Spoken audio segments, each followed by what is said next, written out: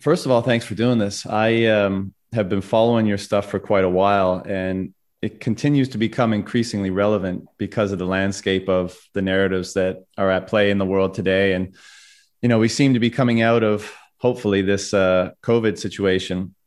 And there seems to be almost there's definitely a readiness, if not like a desire to impose this other narrative, which is the climate change narrative. I think I heard Biden say recently that it's the largest threat to national security that we face today. It's, climate emergency, all that kind of stuff. So just to give you a bit of a background on my thinking on this, I've always opposed the imposition of behavior on other people, right? So on that basis, I've always been against affecting laws to dictate people's behavior, whatever the reason may be. And so in this case, let's say with climate change and environmental initiatives and that kind of stuff, always been against that.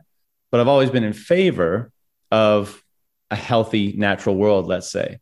And so I always took that as well, as a result of those two positions, I've always took individual action to try to conform to my perspective on this issue.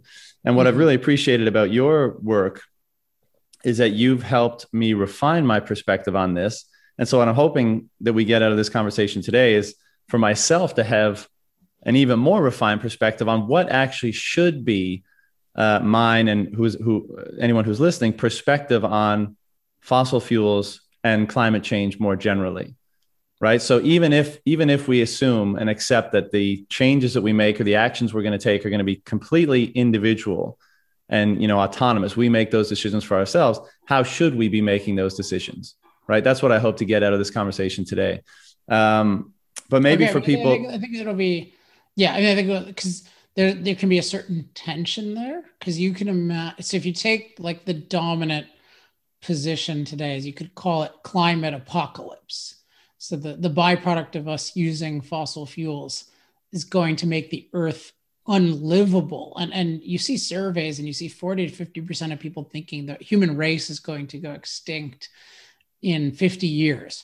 So really, you're being taught mass extinction. So it's really on the level of, a meteor. It's like as if a meteor hit the earth and just had this giant cloud of dust, like that level of a change to the, like the very physical elements of the livability of the planet. Like if that was the case, it's hard to just say, oh, well, like I as an individual, am going to do something because you regard it has a quality of there's an invasive force that is an existential threat. So I think that it's important that the threat or non-threat or somewhat threat be quantified. And then, of course, I'm also going to argue the threat of not having the energy that generates the change needs to be quantified. But I just want to say, like, I'm not theoretically opposed to government action if there is a sufficient threat. So I just want to say that from the outset. Yeah. Sure. And maybe we'll dig into that in a little while. But I know just for people that aren't familiar with your stuff, and again, we are a little bit tight on time, but how do you go from you studied philosophy? How do you wind up being a proponent for, the moral case for fossil fuels? And how does this become, your, the kind of hill that you're willing to die on? Can you just connect those two dots? Because I think it's really interesting because a lot of times if you get into, environmental science or what have you, you have a pre-existing bias that, hey, I want to save the world. And I think that bias may impact your work. Whereas if you're coming from the standpoint of just trying to see things clearly, trying to seek truth, which I think we could broadly say that's the purpose of philosophy, then I find that almost a better premise on which to investigate a subject like this, where there is such a strong narrative and there is such strong pre-existing biases. So can you just kind of, tell me how you got into that? Yeah, maybe I'll do it. One quick way I've been doing it lately is just give what I think are 3 principles for thinking about the issue of our CO2 emissions. And then I'll just trace that. And I think it'll be obvious that this is like, it's natural that a philosopher would have this perspective. So just quickly, like 3 principles. And the interesting thing here is these are principles that nobody has ever challenged. Nobody has ever challenged these principles for thinking about the issue. And yet almost nobody practices them.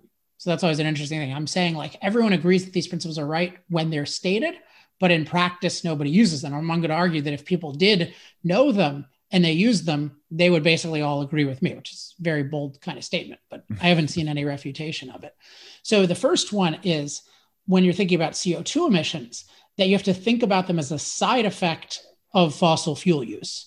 So, in philosophy, you always want to look at the big picture. I often call it the full context. So if you're looking at a technology that has a side effect, namely putting more CO2 in the atmosphere, then you also need to look at the benefits if you're evaluating that technology, what to do about it. And yet almost nobody talks about the benefits of fossil fuels. They almost always talk about the climate side effects, and that's the focus. So that's one principle. Another principle is that when you're looking at the climate side effects of fossil fuels, you not only have to look at the broad benefits of fossil fuels, you particularly need to look at the climate benefits of fossil fuels and what I call the climate mastery benefits of fossil fuels. Because like if you have an antibiotic, that has a side effect, the benefit of the antibiotic doesn't help you with the side effect. But when energy has a side effect, it does help you with the side effect because energy is the ability to use machines to produce value. And so if you think about, let's say our CO2 emissions are contributing to drought, which is very dubious, as I can get into. But let's say that's true.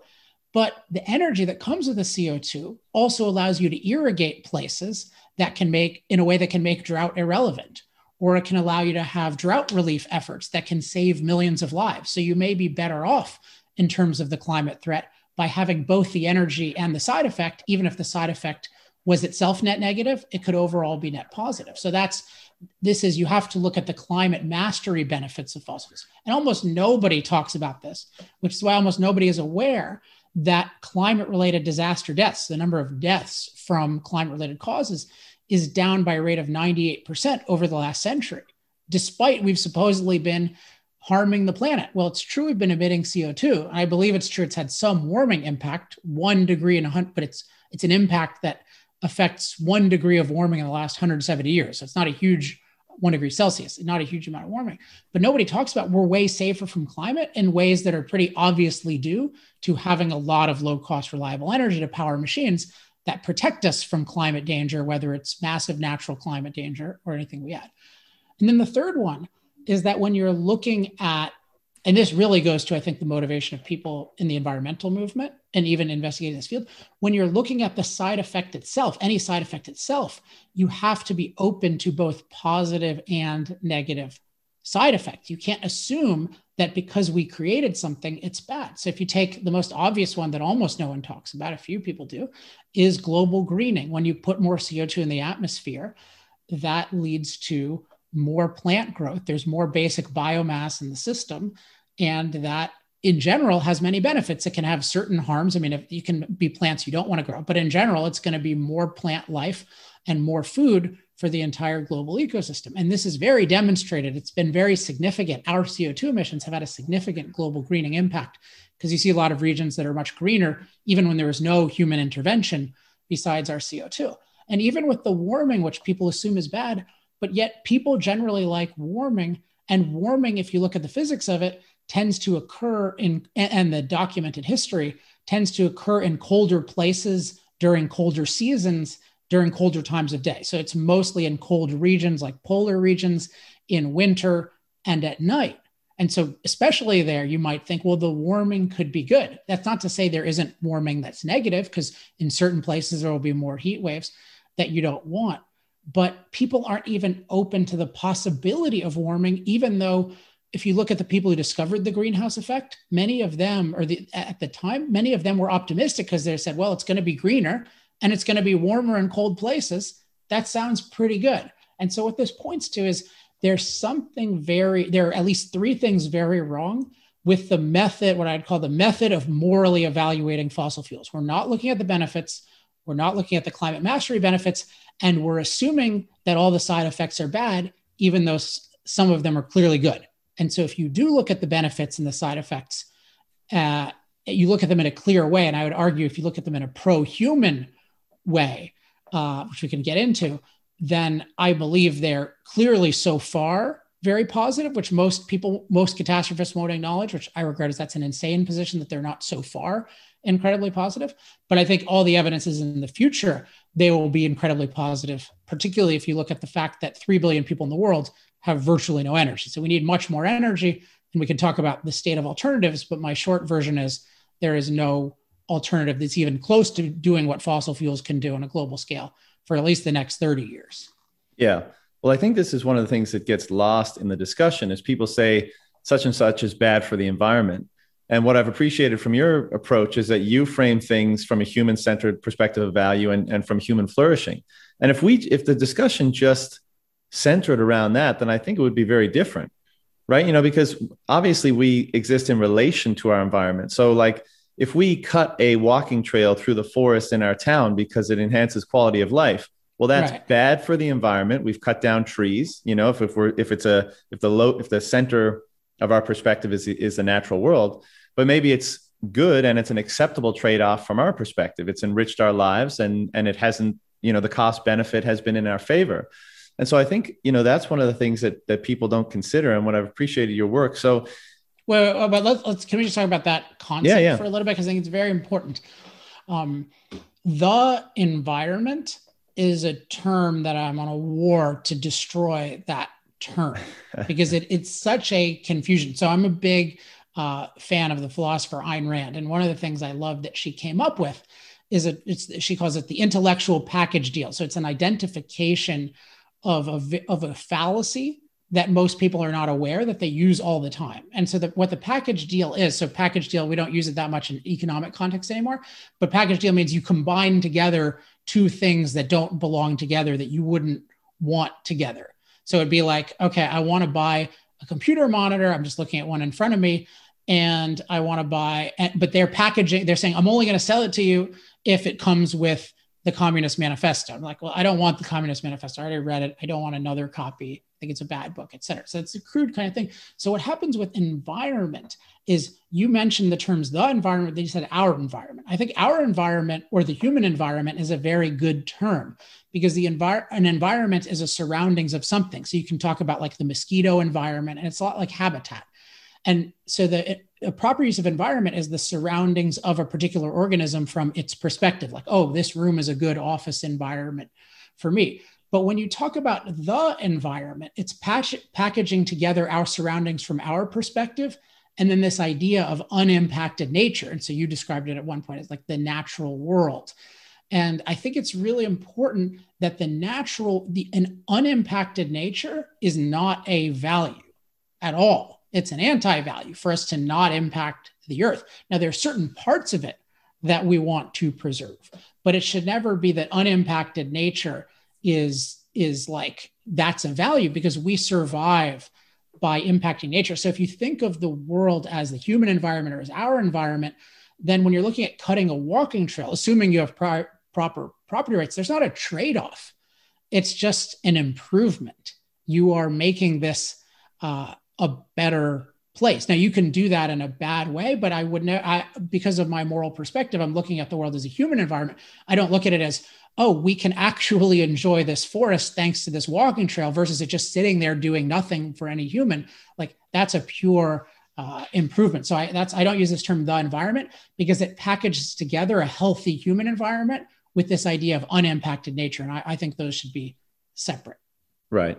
And so is your case that the use of fossil fuels and the continued use and the increased use is actually the best form of energy to promote human flourishing. And therefore, that's why it is the moral imperative above and beyond other forms of energy that currently exist? Yeah, I mean, you could think of it as it is to advance human flourishing. This is completely indispensable. And a key aspect of it is the scalability of it. So the ability to provide low cost, reliable energy for every type of machine on a scale of billions of people in thousands of places. Nothing else can do that. But I would qualify, there are certain regions where, say, a hydroelectric dam is going to be better than, say, a coal plant. And that's great. But if you're looking at it on a global level, you can't have hydroelectric dams everywhere. There's just not the capacity to do that. And they don't have all the versatility, particularly of a natural gas plant. So it's not like I'm saying use fossil fuels everywhere dogmatically. I'm saying if you look at the basic human need for low cost, reliable energy, and then the capability of different alternatives of meeting it, there's a moral imperative to not only continue using fossil fuels, but to use a lot more, because most of the world is energy poor. And I would highlight to just viewers or listeners how little the value of energy is discussed and how little concern there is for billions of people not having it. And another aspect of it, so one of my contentions, and I think this is undeniable, is that we live in a culture and an intellectual environment that totally devalues low cost, reliable energy. So one piece of evidence is we don't talk about billions of people without energy. Another piece of evidence is even if people think that it's possible that we can replace fossil fuels with solar and wind, which I call unreliables, even if I think there's a possibility, you should still be scared as hell that it won't be implemented properly. Like if you think about it, would we trust the government to even build a train? Like if the government says, oh, I'm going to build a new railroad, you're not like, oh, well, of course that's going to happen. I don't need to keep my eye on that. And the government abolished all transportation besides, you'd be really afraid. Like if Amtrak is doing this, you'd think it's going to come in over budget. It might not be ready on time. But when we talk about replacing all fossil fuels in the economy with solar and wind, which is something that's never been done anywhere at all, we don't even care. It's not even on our mind. And what that shows is, again, we live in a culture and an intellectual environment that devalues low-cost, reliable energy. And I think there's an ignorance cause of that for the general population. But I think among the leading intellectuals in our society, I think many of them do not truly value human flourishing because many of the leading intellectuals know how valuable energy is. And the fact that they don't care about it enough to make us concerned about the people who don't have it and afraid of losing it ourselves means they don't really value human flourishing. Why do you think that is? So I think that it is. And so what do I think is behind that? Well, so I think it's important so I'm asserting basically that we have an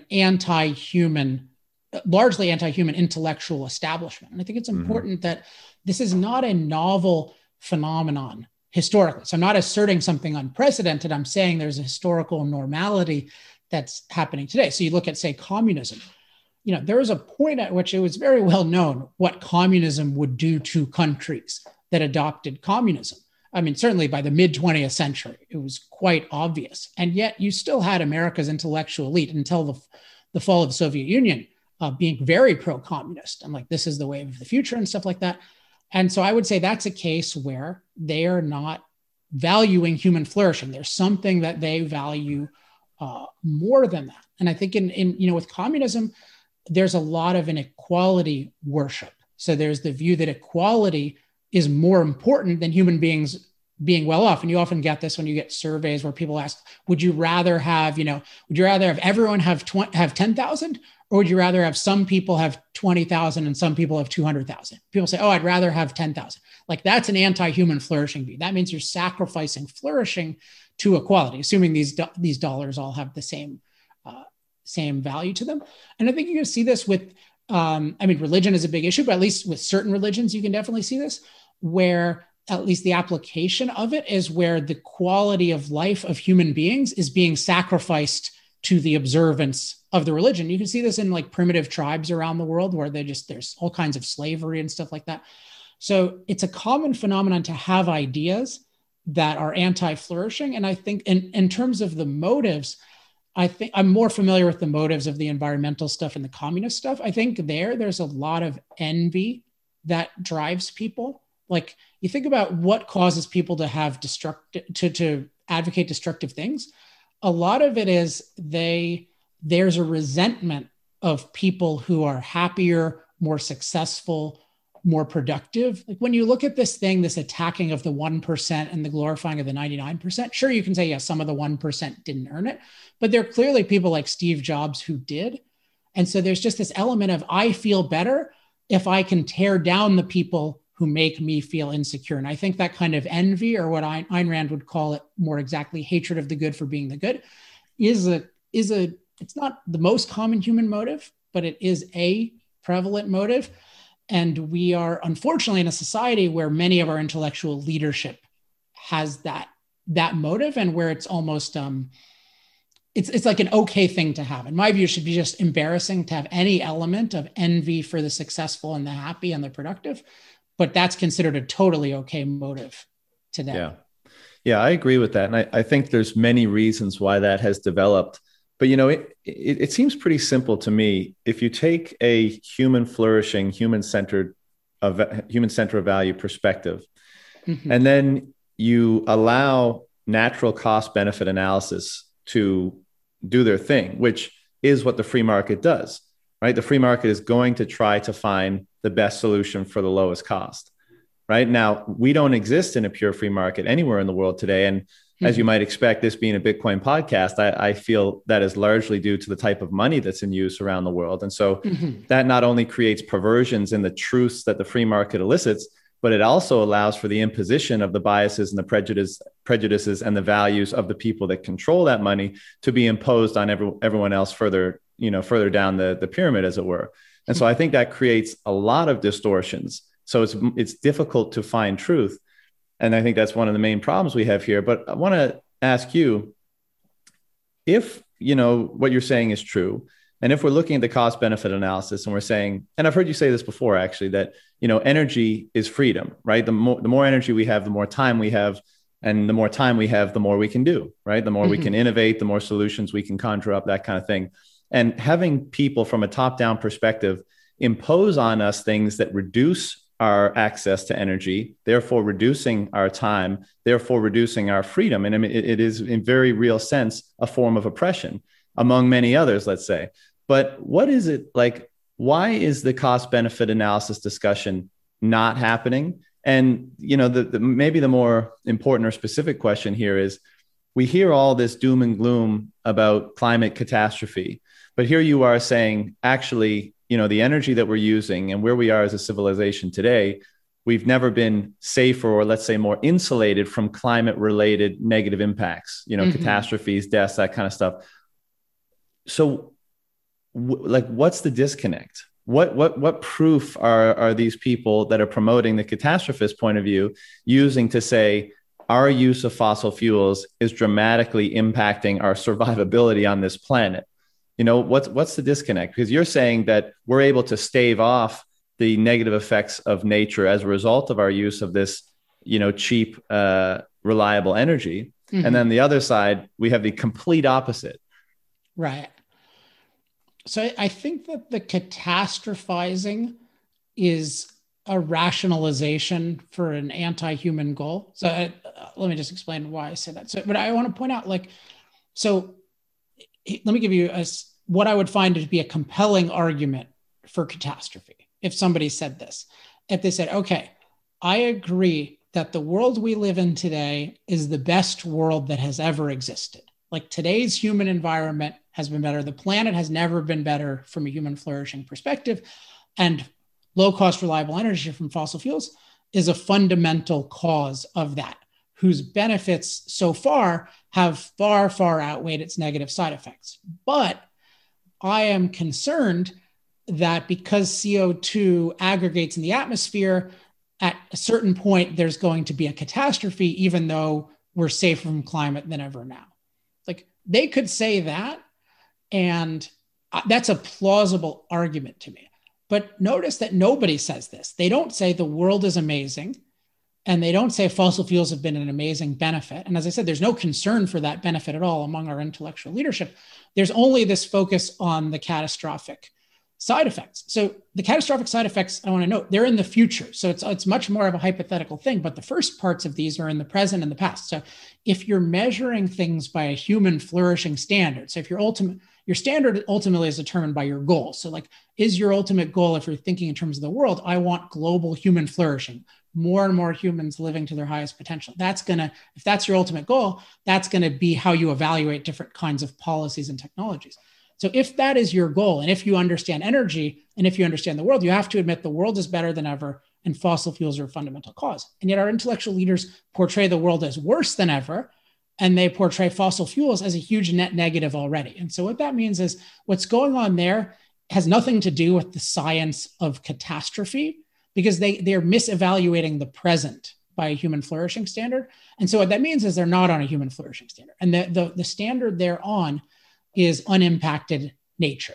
That's the actual standard they're on. And I would add, that's the standard most of us are on without realizing it. Because if you look at the average person is taught not to think about the value of energy. The average person does not realize how good the world it is compared to the past, because we've been taught to just evaluate the world by human impact is bad. We've impacted it a lot, therefore it's worse, even though it's actually better for human flourishing. So I think the core intellectual driver behind this is this goal and standard of unimpacted nature.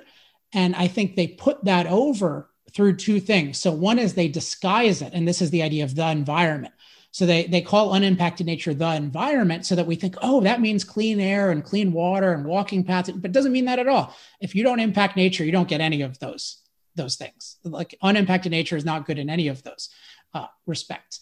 But they package it together so we think, oh yeah, if we protect the environment, we're doing good, even though in practice we're shutting down factories, we're shutting down farms, we're stopping building walking paths, et cetera. So part of it is they create confusion. They misrepresent their goal. They portray their goal as a pro-human goal, even though it's an anti-human goal. And then they also mislead us about their policies. And this leads to the catastrophe thing. They pretend that, oh, if we keep impacting nature using fossil fuels, there's going to be a catastrophe. So it's actually helping you to stop you from using energy. And you can see there's a whole track record I talk about in chapter 1 of Moral Case for Fossil Fuels, where there was supposed to be a resource depletion catastrophe. We were impacting the world too much in terms of depleting resources. And then there was a global cooling catastrophe. And then there was a pollution catastrophe, like everything's going to be dark and there's going to be unbearable pollution. And then it's a global warming. So you see there's always this formula of human beings free to impact the earth are going to bring about this catastrophe. And the root of this is what I call the delicate nurturer premise, the view that unimpacted nature is stable, sufficient, and safe. So it's a nice, nurturing environment that takes care of us. But our impact will disrupt the delicate balance and then destroy us. And so that's this dogma that most people believe, but nobody who really studies history can believe this idea that, oh, nature is a delicate, no, nature is wild potential and we need to massively impact it to flourish. But by promoting this delicate nurture premise, you're able to advance these anti-impact policies because you get to say, oh yeah, we're against fossil fuels. It's because I want to alleviate a climate catastrophe. But also they're against nuclear, right? Oh, we're against nuclear. Forget about climate catastrophe because nuclear is non-carbon, but oh, it's going to be a nuclear winter. And then you see with hydro, they're even a lot against hydro. And they're more bald about that because they'll say, oh, it interferes with free-flowing rivers. And you're like, wait a second, this could save the earth by your standard and provide energy, and you're concerned about free-flowing rivers and like this one species of salmon, like your goal is not human flourishing. So again, I think the goal of our intellectual leaders and the standard they use to evaluate things is unimpacted nature, not human flourishing. And they've tricked us into this by portraying that as, oh, our goal is a good environment, and tricked us by thinking, oh, the earth is so fragile, so if we impact it, it's bad, so we better just get rid of all our impact, and then we're going to live in a wonderful natural world, as against we're going to live in a terrible dehumanized world, which is the goal of this movement. Yeah. I've often heard you talk about, and basically you touched on this, just now, where yes, there's a cost to any action a human being takes basically in the environment in which we exist, right? We don't exist in a vacuum. You can't have no effect. But what you're saying, I think, is that the effect that we are having is the cost of the effect that we're having pales in comparison to the benefit that we derive from it. And so when No, that's not what I'm saying though. Because it's the cost. See, this cost is still being measured in terms of unimpacted nature. Because if you say, I do say, no, that's not how I'm. Oh, it's not. Okay. No. Okay. I'm assuming that there is, let's say, some cost to the environment that we experience as a result of the things we do, right? So, like, let's say, or maybe we should clarify this point. For in the terms of fossil fuels, mm-hmm. Is there no cost whatsoever to human beings for the use of fossil fuels? So let's say in air quality, or let's say in environmental pollutants or toxins or something like that. No, but so I use cost. I often use side effect. I think it's more helpful to think about it because you could there is a, what I would say is there's always a cost, which is human time, which is if you're human flourishing, like human time is your primary value because that's the thing you have. That's an element of flourishing. That's the thing you want to make good and flourish within. So every action has a cost in terms of human time. And I would say most actions have some sort of side effect.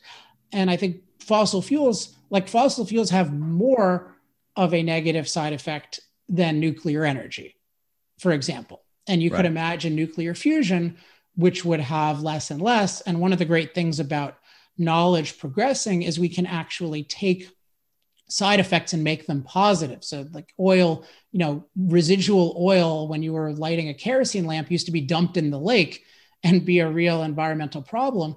And now it becomes plastics. And then you can have some problems with plastics, but now you can burn them and turn them into energy and you can burn them more cleanly. But I would just differentiate three things. One is every action has a time cost.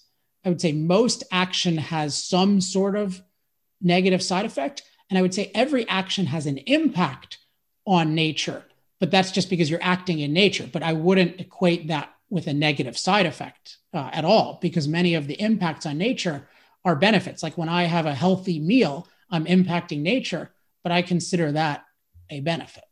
Yeah. Yeah, sure. I think we're on the same page with that. I was just going to, the point I was going to make was just that it seems that whatever the side effects of, or cost in terms of time are in using, let's say, fossil fuels, it seems what the use of that energy permits is us to always improve our situation rather than falling backward and maybe being subject to more impacts than benefit. That was well, but again, it's like impacts. And so I'm just pushing on this because I have very deliberate pro-human terminology. So it's like I never use impact as a negative. I'll say I can say negative impacts, but the term impact as such is widely used as a negative, like environmental impact. It's another package deal is used as a negative. And that's wrong because most environmental impact is a positive.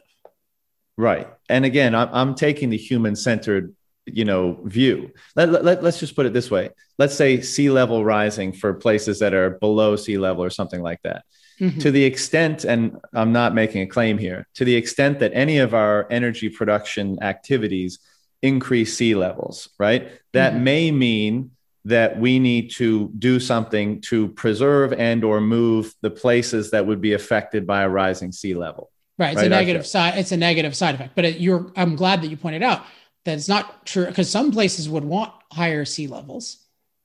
Right. I mean, there are certain places that would want that. All I'm saying is that let's say that's a side effect of how we generate energy. Yes. What seems to be the case in the case that you're making is that the benefits that accrue as a result of our use of the best available energy far exceed whatever accommodations we have to make to permit us to use that energy. Yes. The distance between them increases. So if you take the moral case, I think chapter 2 or 3, I talk about the perspective that William Jevons, who's this legendary economist, was legendary in a bunch of ways, but he talks about coal and the value of coal. And he's talking about just coal is amazing and coal is making life possible. And that's in an era where the side effects of coal are at a level we would consider just totally unacceptable. Right. But to them, there was a letter written to, I think it was a publication Jevons wrote for, and he described it as like losing coal would be like losing a loved one or a limb. So you think about back then, that even then, the benefits of energy were so important relative to the side effects. That's the perspective they had. But now think about all the filtration we have, like what we experience with coal and like centralized power stations with all kinds of modern filtration systems. I mean, it's such a benefit. And you really have to look at it. If you really think about what is life like in unimpacted nature and pre-capitalism, pre-industrialization, which means before we're using machines to do much, like that's pretty close to unimpacted nature. And the point is it's not stable, sufficient, and safe. It's dynamic, deficient and dangerous. And so if you really get the perspective that unimpacted nature is a really bad human environment, even for 100 million people, let alone 8 billion people, which is what they're talking about regressing from now, then you really appreciate what fossil fuels do to a human environment. So if you're looking at the world as a human environment, you need an environment where you have a whole bunch of machines doing a huge amount of work for you, and related to a point you made earlier, where you have a whole bunch of humans with a lot of time freed up to think. Like, that is a good human environment. A lot of machines and a lot of liberated humans. And that's what we live in. And unfortunately, we're not taught to appreciate and not taught to contrast to the time where there were very few machines, and therefore the humans were very weak machines. And so we made almost no progress. Yeah. And it seems like the catastrophist side of this discussion has that flipped on its head. So the side effects are far in excess of the benefit, and therefore we need some big dramatic change and intervention. But just so I can understand this better, what are the things that are being pointed to as evidence that the side effects exceed the benefits? Like, you know, we're told by some people the Earth is going to end in 12 years, right? But, you know, like, what is the evidence that they're pointing to even if we accept that the argument is founded on the wrong principles, it's not human-centered, all the rest of it. But what is the evidence that they're pointing to show that the side effects exceed the benefits of using fossil fuels as a form of energy? Well, but I think the real evidence is the denial of the 3 principles I mentioned. So I think the evidence is denying the benefits of fossil fuels, denying the climate mastery benefits of fossil fuels, and only looking for negative side effects for fossil fuels. Because you just think, if you talk, like, let's just talk about the climate mastery benefits. It is really serious and an important fact that the rate of climate-related disaster deaths has gone down 98% over a century. I mean, imagine like how significant that is. It means the average person is 50 times safer from climate. What that shows is that climate mastery is this unbelievable force that we're not appreciating. We don't appreciate like our ability to take a dangerous climate factor and to neutralize it, or sometimes even to turn it to a benefit. Like I use the example of, you know, a once dangerous thunderstorm can be a setting for a romantic evening now, because we have such a high level of climate mastery. And so if you really ask yourself, and I have a new book coming out next year, which you can't order yet, but hopefully soon, called Fossil Future, which is a lot kind of the next level of all this and looking more toward the future. It is so hard to think of something we could do to the global climate system that would truly be catastrophic, let alone apocalyptic. Like even with sea level rise, which I think is the most plausible, you have 100 million people already living just fine below sea level today. So we already have a lot of mastery of sea levels. Things like heat. I mean, the world has 15 times more cold-related deaths than heat-related deaths. And again, heating generally occurs in the colder places. So there's no chance that heating is going to be a net bad. And then drought. I mean, drought, like you have irrigation, drought relief, like that has made drought-related deaths in the US almost zero. And there's a lot more that you could do. Storms, like unless the storms are getting 3 times or 4 times more powerful, like if they're 3 to 4 times more frequent, that's not that big a deal.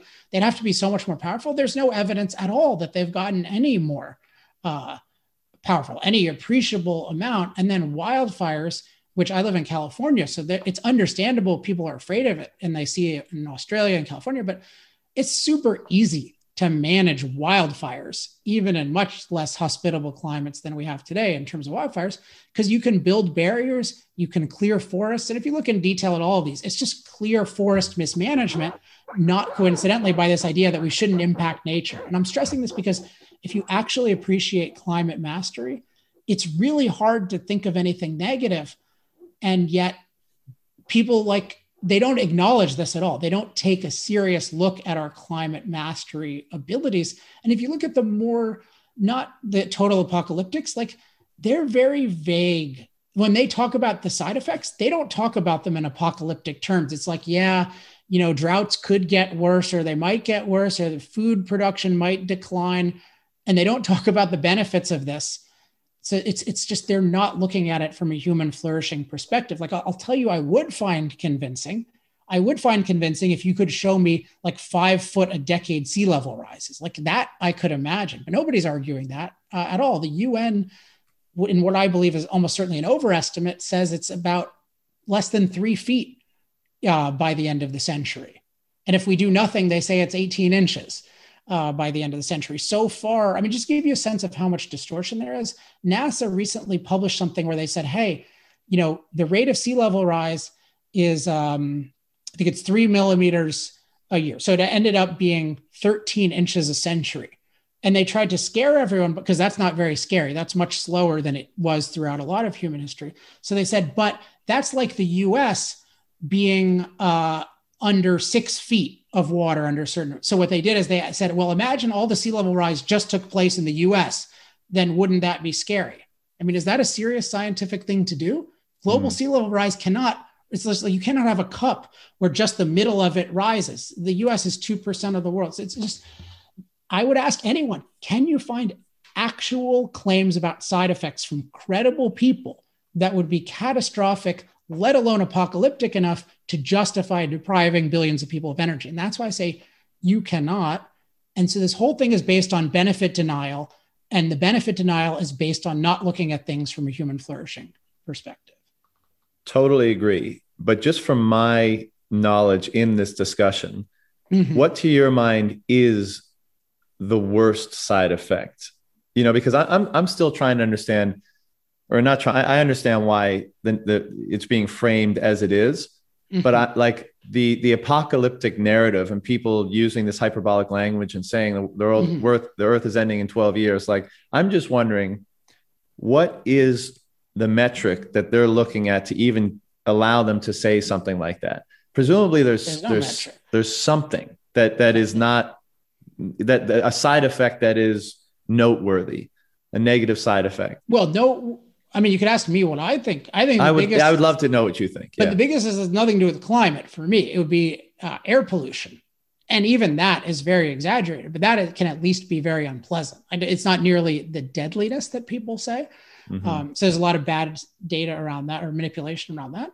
But like you look at, you can really, and water pollution too. But I think air pollution, like if you look at where you have bad policies and also where people are poor, so they can't afford as much pollution control, you can say, certainly you take the history of coal, like there was very, very undesirable levels of air pollution at certain points during the history of coal. So that would be something. I mean, another thing, it's sort of a side effect. You could think of it as more like an inherent risk. But if you just think about explosions of things, so nuclear is actually the safest form of energy because the nuclear material that we use can't explode. But for instance, gas lines can explode. Like you can have hydroelectric dams can also explode. That's probably the worst type of explosion that can happen. So there are these just dangers. And those are very real things. I mean, if somebody dies, I say it's worth taking the risk, but you don't want to trivialize. Like somebody dies from a gas line explosion, like they're dead. And that is a real tragedy. And so in general, you would want, all things being equal, you want technologies that have less of that kind of risk, which I think long-term nuclear would end up being the ideal because it has such a low risk of those kinds of out of control events. But in terms of climate, again, I think sea level is the most plausible. They talk about, they're always coming up with new ones. So then they have like ocean acidification, which that's impossible. It can't acidify. It's actually ocean neutralization. So there's all these distortions. I mean, another one they have is like, it's a global species extinction, but none of these make any sense if you think about them. And species extinction really, so you're saying a warmer world with more plant food, everything is going to go extinct. Like, is there any parallel with this? And just one stat I think is important that puts me at ease most of all is that the history of the planet has been much higher in CO2 and much warmer than today when our ancestors evolved and where life thrived. So it's not like we're at this unprecedented precipice where we're at 420 parts per million CO2. It's never been there. No, it's been at least 10 times that in history. And temperatures have been 25 degrees Fahrenheit warmer than they have today. And by the way, it's not 25 degrees warmer at the equator. It's mostly in the colder regions. That's why ice wasn't present on the planet for most of its history. So we could live just fine on that planet. Now, you could say, the most you can say is we don't want to transition too quickly from like this icy planet to an ice-free planet, because it would be a disruptive rate of change, but it wouldn't kill us all. And we're nowhere near that. We've had 1 degree Celsius, so 2 degrees Fahrenheit of warming in the last 170 years of fossil fuel use. So there's no, if you look at the nature of the planet, there's no case whatsoever for climate apocalypse, and very little even for catastrophe. And if it's just catastrophe, we should still use fossil fuels. Like there's nobody can even make the case that the rate of climate related death will increase to the level it was 100 years ago. Nobody has plausibly made that case. So think about that. Nobody can make the case the climate will be more dangerous to us than it was 100 years ago. Yeah, it really seems to me that the issue here is, basically the inability of the market to signal, to transmit pristine price signals. And as a result of doing that, allowing each participant to make the best choice possible. And I think in this context, the best choice possible is using the cheapest, most reliable form of energy, because that's what bestows the most time, the most freedom, the most innovation, and the more creation of value. And that is what solves our problems as human beings. And that's what enriches our life. I think it's important that we don't have nearly as much of that freedom as we would like, and that would be good, but we have way more of it than the anti-fossil fuel movement wants. I mean, their whole criticism is we have way too much freedom to emit CO2. And their view is you should have no right to emit any CO2. And therefore we have a right to have totalitarian control over your life, which is really what the Green New Deal is. So I would just stress, I agree with you that we need a lot more, but it's important that our freedom to use fossil fuels, including to emit CO2 thus far, has been an incredible benefit. And there are a lot of price signals that are, the price system has worked, particularly outside the realm of electricity. So the problem with electricity is it's a government monopoly. And so the government can just totally screw up all the price signals. So it can, for example, it can subsidize. So it can say, hey, we'd like you to use more wind.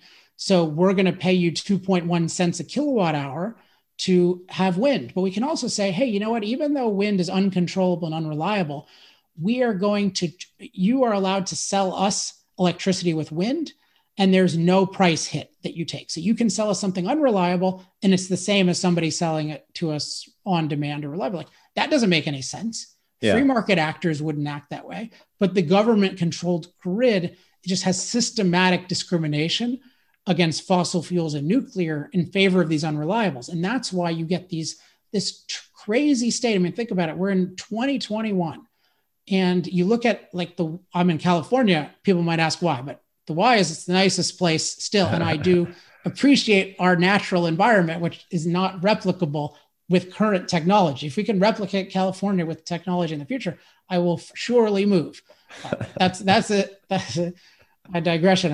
But I feel you. In a state where California has we have these extreme warnings for blackouts. It's 2021. All you need to do is have enough reliable power plants and enough fuel and enough of a buffer so that you can handle anything. It's so easy to do. And yet our terrible philosophy is leading us to try to have as much unreliable electricity as possible. And we're insisting that it be renewable, which is another synonym for natural or unimpacted nature. So it's a moral, philosophical issue. Why do we prefer renewable?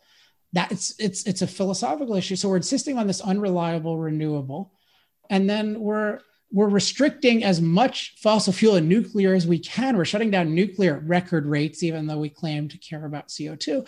And I call it reliability chicken, because it's have as much unreliable electricity as you can, have as little reliable electricity, and then hope it doesn't get too hot or too cold. We might as well be praying to the weather gods with this primitive mentality.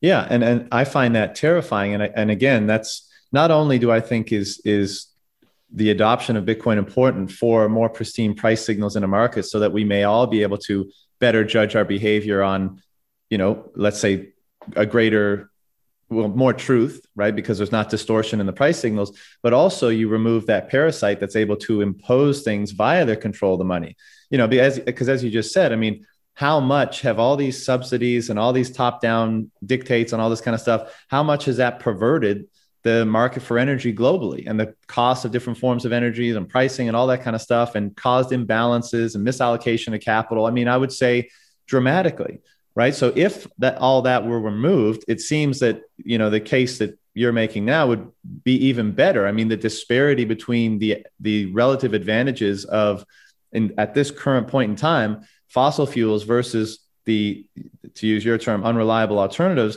would be far more obvious, right? But because of all this intervention, perhaps the waters have been muddied, and people, you know, and you layer on this pervasive narrative that people are far more confused about this. And that's actually, you know, that brings me to one of the last questions I got for you. But I think a lot of us, you know, that share my perspective, let's say, are very much against top-down decision making and misallocation of capital and all that kind of stuff. We want the free market to determine what we should use. And you know, and I think maybe your whole thing is not that fossil fuels are the moral imperative, but that the cheapest, most reliable form of energy is the moral imperative. And whatever the market shows or dictates or elicits that to be at any given point in time is what we should be using. And we should not be taking measures to counteract or to get in the way of free market participants voluntarily choosing to do so. Is that a fair characterization?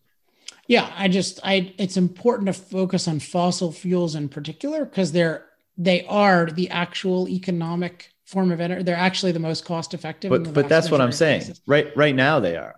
Right. Oh, so of course, right. So it's always important for me to qualify. Yeah, the fundamental value is cost-effective energy. Exactly. And you need the freedom to produce and use that. But today the most cost-effective form of energy by a long shot, and that will be for a while, is fossil fuels. Right. And energy freedom is being primarily attacked by attacking fossil fuels, including by catastrophizing the side effects of fossil fuels. 100%. So that's why, but I agree you're right about the broader principles. Yes. Yeah. The foundational principle is the cheapest, most reliable form of energy should be the one that people are able to voluntarily choose to use. And any intervention in prohibiting people from doing that is the infringement. That's the moral issue that you have with all of this right now. Because of the time and place we exist, the fossil fuels are the cheapest, most reliable form of energy, and therefore they are the thing that you're defending or making a case for. But the foundational case is simply that we should not get in the way, our governance structures, et cetera, should not get in the way of the market determining the cheapest, most reliable form of energy for us to use for human flourishing, right? I think you also have to add in the issue of side effects, because you could say cheapest, most reliable, but if it was really going to be, it's making us all extinct, then that is an unreasonable side effect. So it's probably too much detail to go into now. Well, here's the thing. Do you think the market would choose that? Do you think the free market would choose that form of energy? I don't think it would. It's possible. I mean, I like talking. So market, like how the market is a market of people with rights. And so it just depends on how property rights are defined. Like you talk about things like murder and how that, and then this brings in like anarchy issues which is not my position, and other kinds of perspectives on things. But I just think it's important that, like, part of the case for fossil fuels is that they have like reasonable side effects. I mean, they're side effects that are totally worth it. But you do have to factor that in. And particularly if you had, like, imagine that fossil fuels were, like, leave aside the climate type stuff, which I don't think you can even demonstrate as a negative. But if you take like air pollution, if you're in a case where nuclear is almost exactly the same price as fossil fuels, same scalability, I think most people would reasonably would choose nuclear in that case, for assuming it could do this for all these other things. And that is a legitimate kind of thing. And it's a longer discussion, but I think it'd be okay if you had actually an alternative to fossil fuels that was way cleaner, way safer, and just as cost effective, you could dramatically increase the standards in the society of what levels of pollution would be considered a level of violating rights. And the short version of this is, like, you have to decide at any time what violates rights.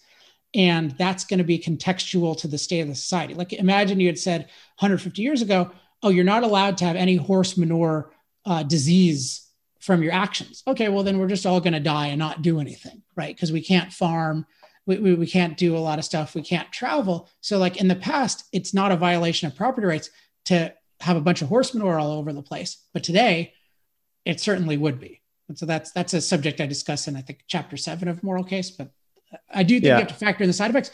But the key is like, you want the most cost-effective energy, and that requires individuals to be free to discover it. Yeah, I think one of the crux of this issue, though, is who's doing the factoring in. And I would say that if we leave the factoring in terms of the side effects to an all-powerful government, let's say, then we're going to inevitably come into a situation that we're in today, the one which you're, kind of fighting against. Whereas if we leave the factoring in to the individual, then I think the emergent solution will be far greater representation of the truth of the matter, rather than one coming top down and having all the biases and prejudices and narrow scope that they often do. But I know you got to go in 2 seconds. So I just want to ask you this. I think a lot of people would say, I don't believe in this top-down decision-making. I think, people should, the market should be free to determine what the best form of energy is. But all else being equal, and this is particularly relevant to Bitcoin right now, right? Because the Bitcoin mining argument rages on, and some people think, like Elon Musk thinks we should have a certain portion that's quote unquote green energy and all this kind of stuff. And I think some people, just because that narrative is so pervasive and they've heard it for so long, say, well, I don't agree with all this bullshit about imposing quotas or, famous people coming in to tell us what we could do, but all else being equal, it would be better to be using solar, wind, hydro than fossil fuels. And based off of this discussion and my familiarity with your work, that doesn't seem to be the case. There is no... all else is not equal at all. Right. If it was equal, I mean, and it depends what you mean by green. So green is a religious term. But if you were to say, like, if you cared about CO2, low carbon, or if you were to talk about being clean in terms of, okay, this generates less air pollution or water pollution, yes, all things being equal, you would want the thing with fewer negative side effects.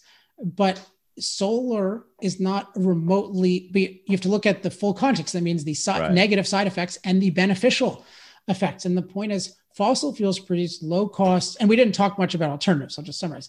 Fossil fuels produce low cost, reliable energy for every type of machine, including like heavy duty mobility, including industrial process heat that we depend on for steel making and plastics.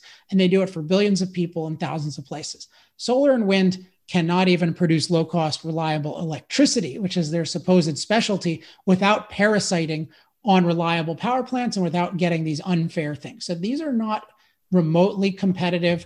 There's a huge amount of lying around them.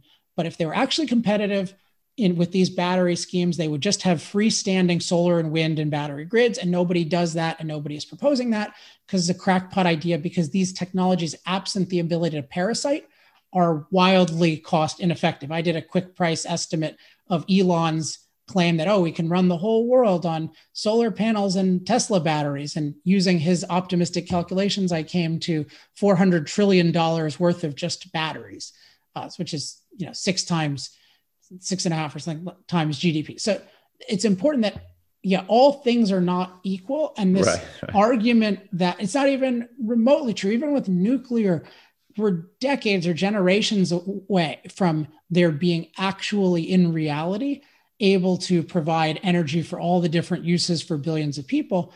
So fossil fuels are, I'll put it this way, they have irreplaceable benefits for the foreseeable future. And so anything, if you think you have a valuable use of energy, so if you think that Bitcoin is creating value, which I think there is good reason to think, and most people listening to this will think it much more strongly than I do because they're into it. But I'm very in favor of getting rid of government control of money. So I'm very sympathetic to it.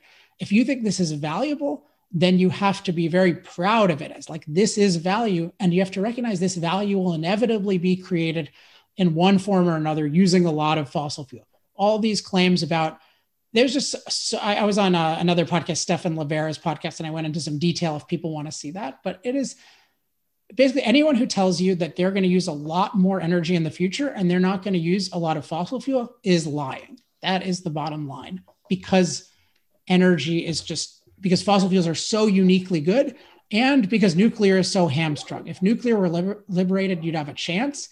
But this idea that all this stuff is just like, it involves, I'm taking credit for a hydroelectric dam that was already there. Or I'm pretending that I'm using all the solar and everyone else is using all the coal. It's all these accounting gimmicks. It's not real. Fossil fuels are an irreplaceable value. And so all things are not equal at all. And that means the moral case for fossil fuels, you need to know, as a Bitcoin person, you need to know that, hey, I'm creating value using fossil fueled machines. That's a good thing. I'm proud of it. We're making everything better, including, by the way, we're 50 times safer from climate than we used to be. And if we keep using fossil fuels, we'll become even safer, and billions of people will come out of poverty, just like billions have before, using fossil fueled machines. I totally agree with that. And is it fair to say that you think it's just an entirely misguided objective to this narrative around Bitcoin mining and trying to shift over to the unreliable sources of energy? Would it be fair to say that that's just a misguided objective? Renewable, I regard as a primitive religious objective. Renewable is not an economic term, and it discriminates against nuclear, and it usually discriminates against hydro, except when they want to ramp up their numbers. So that often renewable in practice, when they give you high numbers, means hydro and burning wood. But when they're imposing policies, it means neither of those. It just means solar and wind, and then a bunch of batteries made, of course, using fossil fuels, because nobody's making batteries with wind turbines and solar panels. So yeah, renewable, philosophically, never value renewable as a concept. It's just a synonym for no impact or natural. It's not true. There's no such thing in the realm of energy. So if people talk about lower carbon, that would be at least plausible, but it's not going to happen anytime soon. So you just have to recognize that. So no, if you're talking about something that requires low cost, reliable energy, what you should be the most you could do is say, hey, let's make sure we liberate hydro. Let's make sure we liberate nuclear. That would be a great thing for the Bitcoin people to get into. Say, hey, there's this potential way of generating a lot of low cost, reliable energy with more safety and lower emissions. Let's do that. But it can't be, oh, fossil fuels are bad, so let's put Bitcoin on hold until we have this magical solution in the future. Then there's no more Bitcoin. Right. Well, Alex, that's time up for us. We could go on for several more hours. Hopefully we'll have a chance to do another one in the future. I loved your book, by the way. Look forward to your forthcoming book. Anywhere you want to direct people before we shut this down? Yeah, thank you for asking. So on Twitter, and just Alex Epstein, my name. And then I have a website, energytalkingpoints.com, which has, as it suggests, talking points, a lot of facts on all these issues. And I'd highly recommend there's a mailing list to sign up for. So if you want to know what I think about things once a week, sign up for that mailing list at energytalkingpoints.com. Awesome. Well, look, man, I really appreciate the work you're doing. Keep fighting a good fight, and we'll talk again in the future. All right. Thanks, John. All right. Take care, Alex.